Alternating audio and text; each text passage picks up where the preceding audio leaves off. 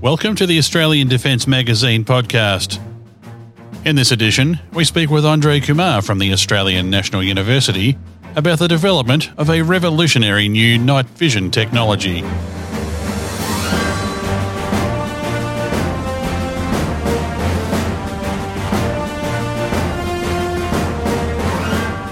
Welcome, ladies and gentlemen, to the Australian Defence Magazine podcast. My name's Grant McCarran, and today I'm joined by Andre Kumar, a research fellow at the Australian National University, who's here to talk to us about a new revolutionary technology for night vision. Andre, welcome to the show.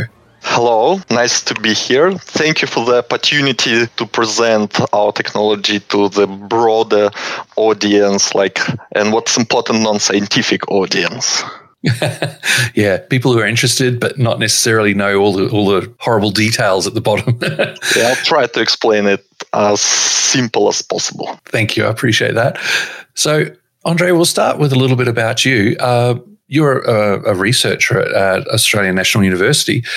Can you tell us which division you're part of, what you're working on, that kind of thing? Yes, I work in Research School of Physics, and we have also Center of Excellence. It's a collaboration of different universities inside Australia and internationally as well. The name of the center is TMOS, Transformative Meta-Optical Systems, and I'm also part of this center. Okay, excellent. And can you give us a bit of a background? So you're here as a researcher with TMOS. How did you get to this position here in Canberra? I finished my PhD. Actually, originally I'm from Belarus, and I finished my university master degree in Belarus in physics department. After that, I finished PhD courses in Belarus as well, and come to Australia doing my second PhD. I was graduated, I guess, about 3 years ago, and after that, I continued to work here as a research fellow. But how my journey started in physics, I always was curious about how this world works, and at the very, very low level. And this is why I decided to study physics. But I also was curious about technology. And during my career, I also studied engineering. I worked like electronics engineer, and it's also helping me now connect science and applications, technology. Based on what I've read about the new technology, you're in the perfect spot for it between physics and micro and engineering and technology and everything. It's bringing it all together, isn't it? Yes, and actually it was my dream, and I like my position right now because my dream is to develop. So first I wanted to study how it works, but now I want to bring something new. And I want to create some devices, but to be in the intermediate level between science, so the latest fundamental research, and the technology, and provide this link when, for example, companies are not ready to take the technology from university because it's too complicated. For example, they don't have enough facility to develop it. They don't have enough knowledge, but it can be very useful. It can create different, absolutely revolutionizing, as you say, technology.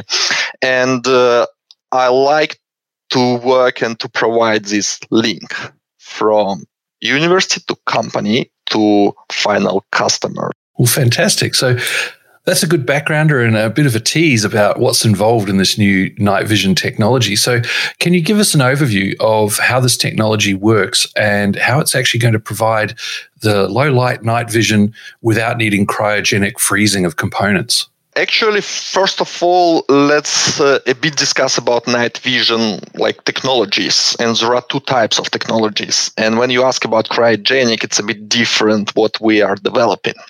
So actually, what is our goal? To see at night, for example, when there is no any light or the light is very low. Actually, so it happens that our eye can see visible light. So it's a part of spectrum that is sensitive for our eye. And to see other objects, what we need source of light, anything. Like, for example, bulb, light bulb. We need, like, at night, for example, we use bonfire or anything else. But what happens at night? At night, when the sun is going down, you don't have anymore the source of light. That the light can be scattered by other objects and you can see it, but we still have night glow. We have light from stars, from moon, and a bit of the scattered like sunlight from this night sky. And what happens is that this light is in a bit different part of spectrum, in different wavelengths that our eye can see, in infrared, in the near infrared. And there is a first type of technology. It's image intensifiers. When try to catch this very, very low light and this near infrared light, near to visible, and transform it to visible light that our eye can see. This is the first technology, and we want to substitute this technology and make it better. And another technology is the thermal radiation. Like any hot body emits light. As I said, like bonfire, it emits visible light, and we can see. But even our body, it's a warm object. It's a 36.6 Celsius degrees, and it also emits radiation. But it emits radiation in the far spectrum of wavelengths. It's more than 2, 3, 4 micrometers.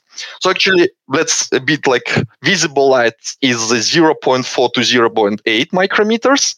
When I talk about near to visible infrared, it's a 0.8 to 1.5, 2 micrometers. And 2 and more micrometers, it's a thermal radiation. And in that case, in these wavelengths, we become source of light. We now emit radiation, and this is a different night vision technology. In this part of technology, you need these cryogenic cooling sensors. So our technology is not about that spectral region. Probably it's possible, but currently we'll talk a bit about that, if it's possible or not. But currently we work to substitute these current image intensifiers with the new type of technology. Right. So it's low light intensifying as opposed to seeing the thermal radiation from various people and objects and so on. So, thus no cryogenics, which is great because that adds a lot of cost, hassle and maintenance when you look at some of the gear that's on various helicopters and aircraft and so on. So my understanding from reading the media release and the article and so on is that this technology that you're using is using metasurfaces. Can you tell us what they are? Yeah, what is the metasurface concept? Yes, so first of all, we name it metamaterial, and 2D metamaterial is a metasurface. But it's a new material that has properties that not exist in the natural materials. And how it happens. For example, the different optical materials like glass, plastic, quartz, and so on, they all have different properties. But why it happens? Why they have these different properties? Because it happened then when you build this material. Like, for example, glass is a melted sand. And by chance, it happens that if you melt sand, it becomes a substance with some special atomic structure that transmits visible light and behaves accordingly like normal glass behaves. But it all happened like by chance. But what matters for light? For light, it matters the size of these atoms, of these structures, and what determines the property of this material, of it responds to the light. And when today, as I said, like visible light is between 0.4 to 0.8 micrometers, that is 400 to 800 nanometers. And today we have a technology to build nanostructures that lower than wavelengths of light. Like, for example, this modern processor technology, 5, 7 nanometers, like 20 nanometers. So we now can build, and scientists came up with the idea.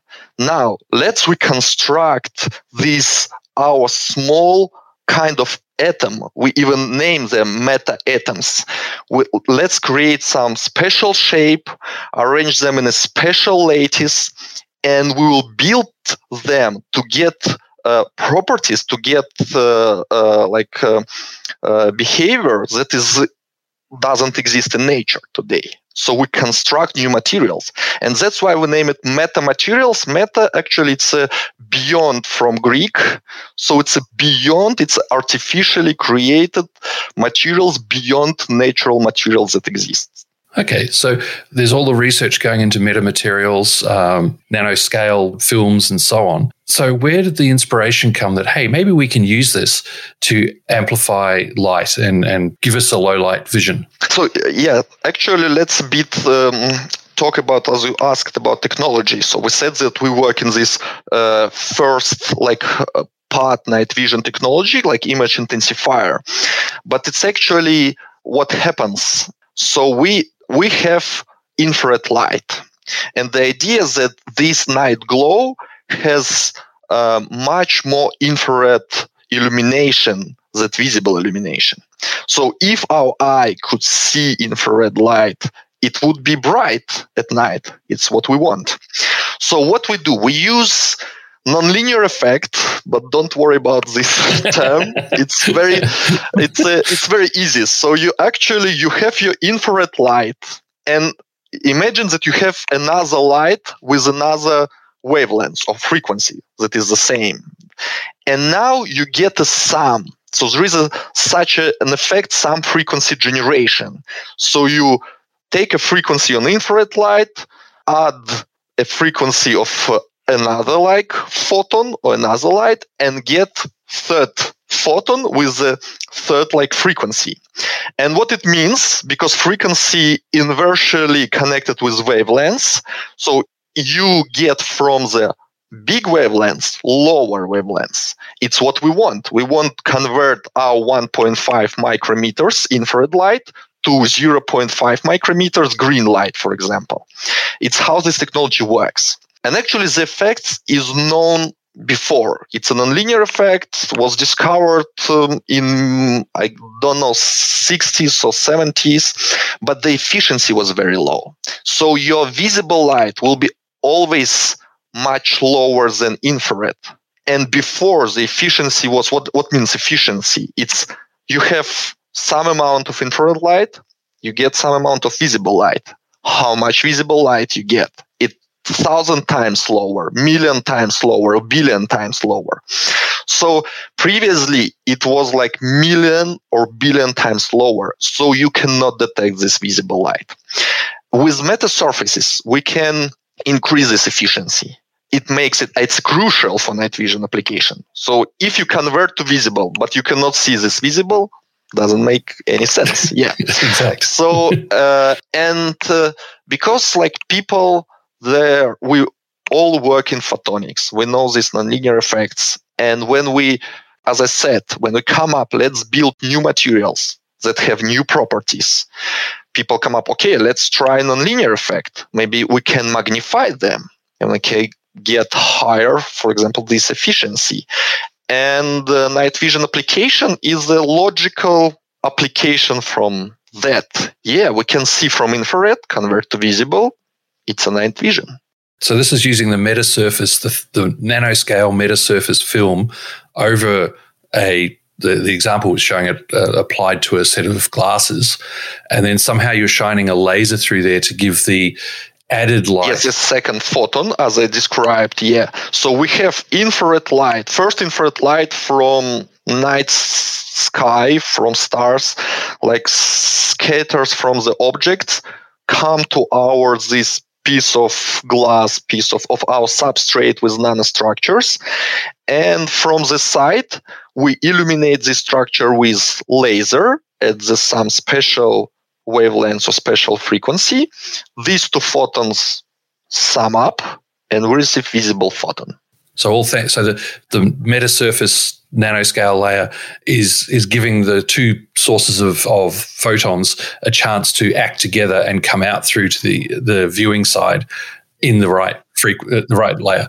Yes, exactly. So it makes them how to say, it makes them interact longer to convert actually. So many photons come through infrared without this conversion. And building this metasurface, we like make them to interact for a longer time and provide this visible photon that we need. Fantastic. So giving them a play area that they have to work in before they come out. So yeah, delaying actually, them. yeah. Nice. Yes, exactly. So in scientific way, we say we built resonator. Gotcha. So this is building on a lot of work that's been done in the past, the scientific principles and of optics and so on. So it's built on previous knowledge, and somebody's gone, okay, let's look at this as a way to work with amplifying, image enhancing.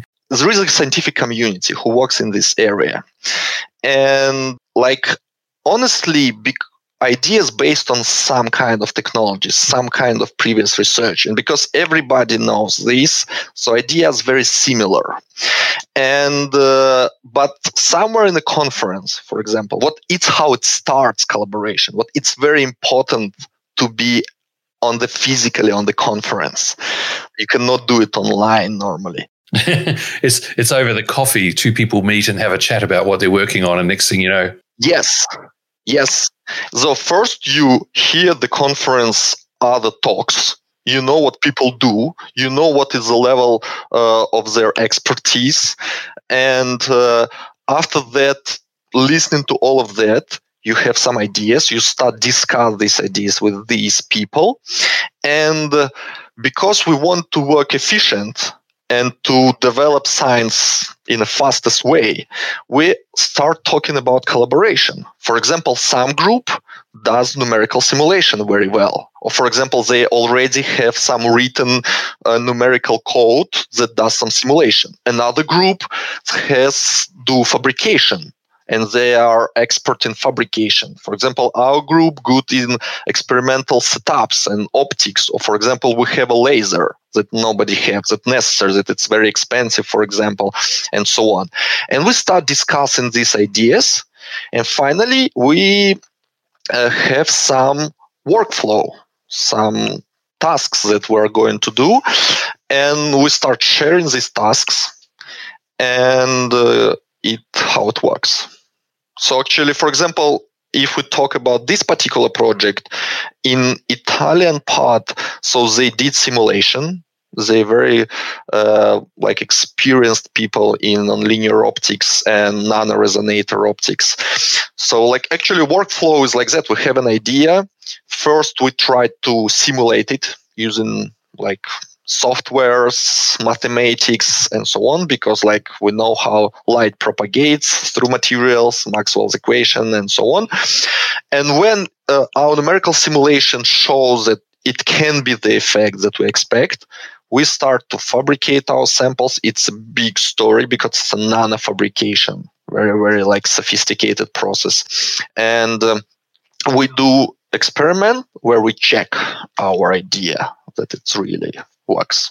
And I would imagine that once the initial contacts have been made and the collaborative group is set up, you would very much be working in an online environment, remote connectivity, shared environments, shared information. So once that collaboration is underway, being locked down in COVID, you're still able to continue because you're using mechanisms you already had. Yeah, actually, for starting the collaboration, it's crucial to be to meet in person and to have a lot of discussion like we do right now, person to person. But when it's already done, we can work online. It's normally, so we can send our samples. We can get all discussion and get all results of simulation and experiments online. The only thing, for example, if we want to, for example, what happens with Bulgarian people, they helped with experiment. They came and did experiment with us. They cannot come right now. Or, for example, delivery of samples. Now it takes longer than before COVID. And it's actually what makes longer everything. So there is impact, but it's not non-stopping. Well, it's good that it's able to continue because it's So basically, it's the goal is to have effectively, as there's an artist's impression of a pair of glasses, and they're holding them up, and you're seeing a couple of kangaroos, some foliage, and all that kind of stuff. That's the end goal. So products. I mean, immediately there is, of course, a military option here. The ability to see in low levels of light without needing heavy binocular kind of or view equipment held in front of your face, which is very straining if you're running around already carrying a pack or if you're pulling G's in an aircraft and things like that. But it's not only that. So I want to describe what's the difference between current image intensifiers. As we started about this is a revolutionized technology. What is revolution? What is about that? So actually, the thing here that we do this conversion from infrared to visible light all optically. So we don't block any visible light. So what happens today? So current image intensifiers, they also, in some terms, they convert infrared light to visible light, but they have this intermediate level of electronics. So actually, they capture photons from infrared, visible, everything that can capture, convert them to electrons. After that, they amplify these electrons, and with phosphorescent screen, they convert these electrons back to the green light. And here you have this intermediate electronic level, and you block visible light. And you have many disadvantages. You lose all spectral information. It means different wavelengths. What is a spectral? Spectral, it's like colors for visible. The difference between green, red, and blue, it's a wavelengths. And actually, because all of these wavelengths, and in infrared, it's also different. Object scatters different wavelengths with different magnitude. It means if you could convert it in colors, you would see in infrared also different colors. But here, all your photons, doesn't matter from wavelengths, they convert to electrons. And after that, you lose all of this information. Plus, all of them have some problems. For example, if you have a bright light, it can burn the device. Okay, so today, companies, they build some special shutters that safe, but still, this is a problem. And you block your visible channel that you had without this device. What happens here? You have your visible camera, you put some transparent for visible light piece of glass in front of it with this glass with some nanostructure inside. You don't block completely your visible channel, what you could see, but you start just seeing these infrared photons that convert to visible photons. And it's very easy for you if you see them only when you have this laser background illumination. So you switch off laser, you have your visible light. You switch on, you start to see on top of your visible image, you start to see your visible picture of infrared scattered light. Supplementing as required by turning on and off. Yes. And after you convert this to visible light, you can use all advantages of visible optics. So sensors are very cheap and very good resolution, megapixels today, very, very cheap and very efficient and so on. You can use normal optics. You don't need anything special infrared, expensive infrared devices. So naturally, we've spoken about the military approach, but this has a lot of benefits in the civilian world as well. You could imagine a future where your windscreen of your car has this with a laser to amplify light at night. Is this the kind of area, or are you looking more at industrial uses, or? No, we are looking for anything. Yeah, it depends on what we can promise to people. And yes, actually, it's also possible, and we thought about that. The restriction today that it's still nanofabrication. For large-scale nanofabrication, it still is a complex thing. And that's why, for example, you can see modern processor. So it's several centimeters square. It's what can be built quite cheap. But to cover windscreen today, I guess it's it's a challenge. Yeah, we have a long way to go to get to that. Yeah. Yes. Okay. I agree.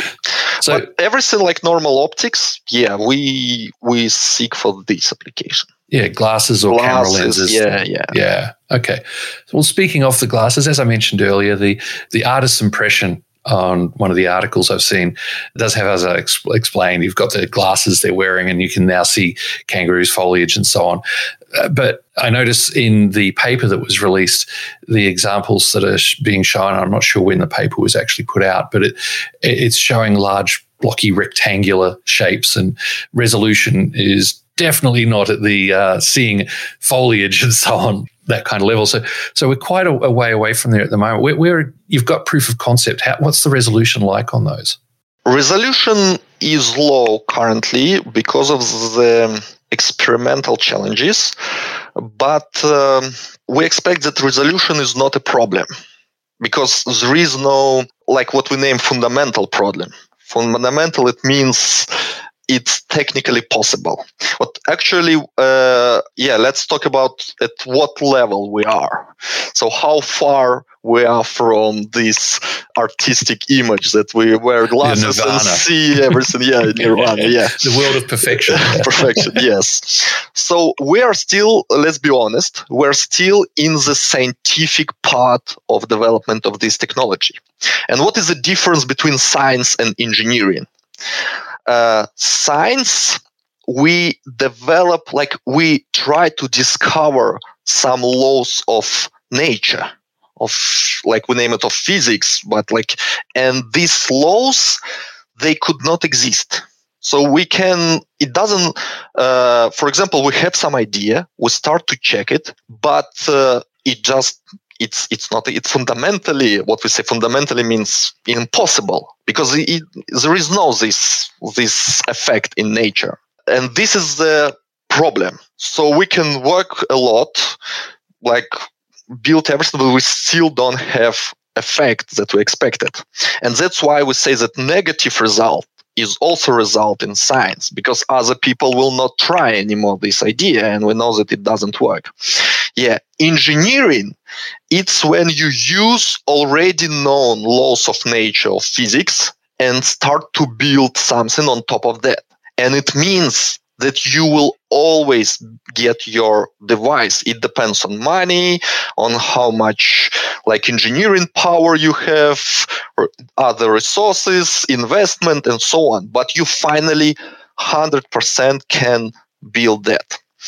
So with this particular technology, what we're talking about right now, converting infrared light to visible light using this some frequency generation effect. We still in our experiment have low, as I said, efficiency. So we, in numerical simulation, we have high numbers, so high power of visible power, comparing like what we've got in our experiments, real like experiments with our sample. That's why we still need this part of like research, scientific research, fundamental research. We have some ideas currently how to improve why we didn't have so high power like visible comparing with what we simulated. So it requires some additional scientific work, but we cannot like promise that 100% it will work. We'll get this number, like magical number that we need. Like number that's like if we get 1,000 times less visible power than infrared, it's good. We'll be able to see it with eye from night glow, our calculations.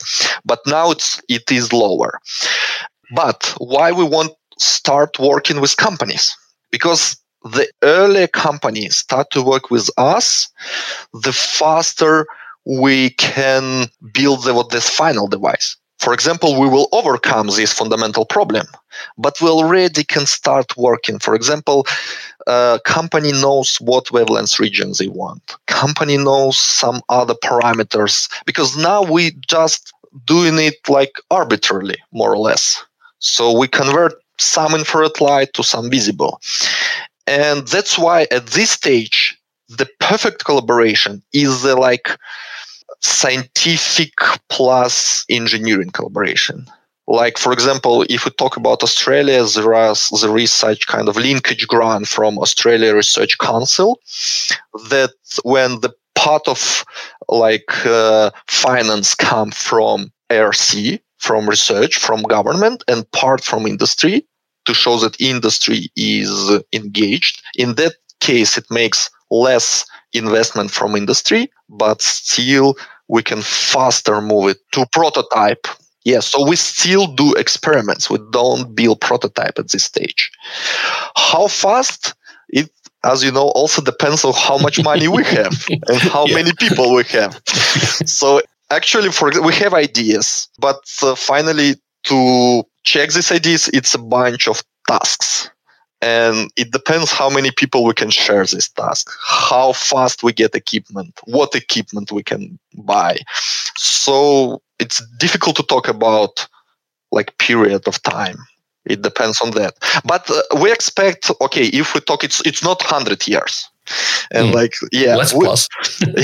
No, it's about 1 to 3 years if we have enough investment, enough money and to hire people to do that and to buy equipment. So you're starting to get into the commercial research phase as opposed to the, as you were saying, fundamental science research and experimentation. You're getting to the point where a company could look at this and go, yeah, we could see this working, and work with yourselves and the ARC and start progressing this towards the prototype. We can do it, and we will do it, for example, with our company right now. Yes, but with company, it can bring us faster to the glass than to the experiments, because it's very difficult. What's the problem today, I guess, in all over the world? There is a gap between university science and between companies. And because science is far away than engineering today, than products today. Yeah, we have quantum mechanics, but we started to build quantum computers. So we haven't used quantum mechanics really for building devices that people can use. But why it happens? Because it's very difficult being scientist to deeply understand your field plus know what industry needs, what problems are there, what's possible and what's not possible. So it's a big area, and we just don't have time for all of that. Yeah, and also coming from the theoretical side or the initial side, whereas going across to the practical realities of fielding product out there in the world, where it's going to get dropped, it's going to get beaten up, all those kind of things. Yes, and it happens very frequently. Very often, the situation that it becomes just publication in scientific journals. And why it happens?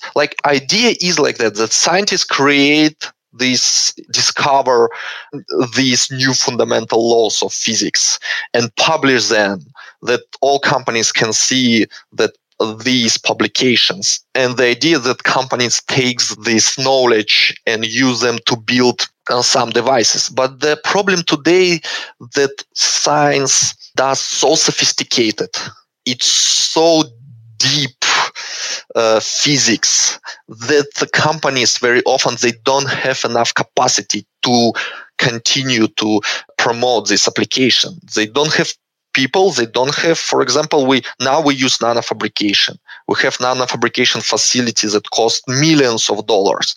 And companies that build night vision devices, they don't have so much money to build this facility for themselves. And they don't need it at this stage because they can outsource it later on, like processors. There is Apple, but Apple don't fabricate processor. And but they cannot develop it to the prototype because it's still too complicated for them. And at this stage where we can be helpful. So we understand we can build prototype using university facility, using scientific approaches. And as soon as it comes to prototype, mass production, development of this device, it can be done by company. It doesn't require anymore so much investment, and it's not so dangerous like for them. Yeah. It will the not risk work. is lower. The risk. Yeah. So are you able to say if you've initiated any discussions with commercial entities to progress this to prototype, or are you in the stage now where you're looking for commercial entities to work with in conjunction with the ARC? We are looking now. That's why we come here. Yeah. So we probably somebody who are listening right now, us, will be interested in that area, and please welcome to contact us. Yeah. And we now investigate. We are investigating right now what companies possibly can be interested in Canberra, Australia, and we'll start contacting them. And yeah. You never know. Someone could be listening to this and going, hey, we've got a research and development team who want to work on that. So yes, and actually what also the difference, of course, it's, for example, it's a long-term story still. As I said, like, for example, with a good enough investment, it can be 1-2 years for developing this fundamental research. Of course, if we see that we anticipate good results, we can start building prototype, but it's still build prototype, build final device. But what's the advantage? Because it's a absolutely different technology. Fundamentally, it's like we said, like revolutionized technology. And it means for company big advantage compared with competitors. Because, for example, sometimes I can see a company develops some new electronics that makes something a bit faster and so on. But because these other companies see, okay, it's good feature, and they can repeat it quite fast. Here, other company requires the same way. They're like scientific. They need to have similar scientific group in their region, or doesn't matter, somewhere that works with them with the same facility, like fabrication and so on. And only in that way they can repeat it. That's why it makes it's like, imagine we come from CRT TV sets to liquid crystal. So there is no interaction except for both of them gives you image. And actually, it's a good example because this image intensifier, it's similar to this CRT cathode ray tube technologies. Yep. Bulky, weighty, expensive to maintain, all the things that go with it. Whereas this, if it gets to market, will be so much better, so much easier, give you so much more. And hopefully it could come through at a good price point. Well, Andre, unfortunately, we've got to stop the discussion here. It's been great. I've really appreciated you telling us about this technology, the concepts, and where it's at and what's required to get it to prototype. I really do hope that there's a company out there that's able to recognize the opportunities here and work with yourselves and the ARC to bring this to market, because it sounds like, as you were saying, it's going to be a major game changer and really give a company a leg up in this market. Yeah, thank you again for giving this opportunity to present this technology to, as I said, broader audience. And we hope that it will work. We continue to work on the technology, but as I mentioned, with collaborators, it becomes faster. And indeed. And that's why collaboration works. We work with different institutes in all over the world, but we have the same goal. We want science developing faster. So we all benefit from this. Andre Kumar, thank you so much for coming on the show, and have a great day. Thank you. Bye. The ADM podcast is produced by Southern Skies Media on behalf of Australian Defence Magazine, a YEFA media title. The views of the people appearing on this podcast do not necessarily represent the views of Australian Defence Magazine, the Department of Defence, or the guest's employer. If you wish to use any of the audio in this podcast, please contact Australian Defence Magazine via their website, australiandefence.com.au, or via email at defmag@yefa.com.au.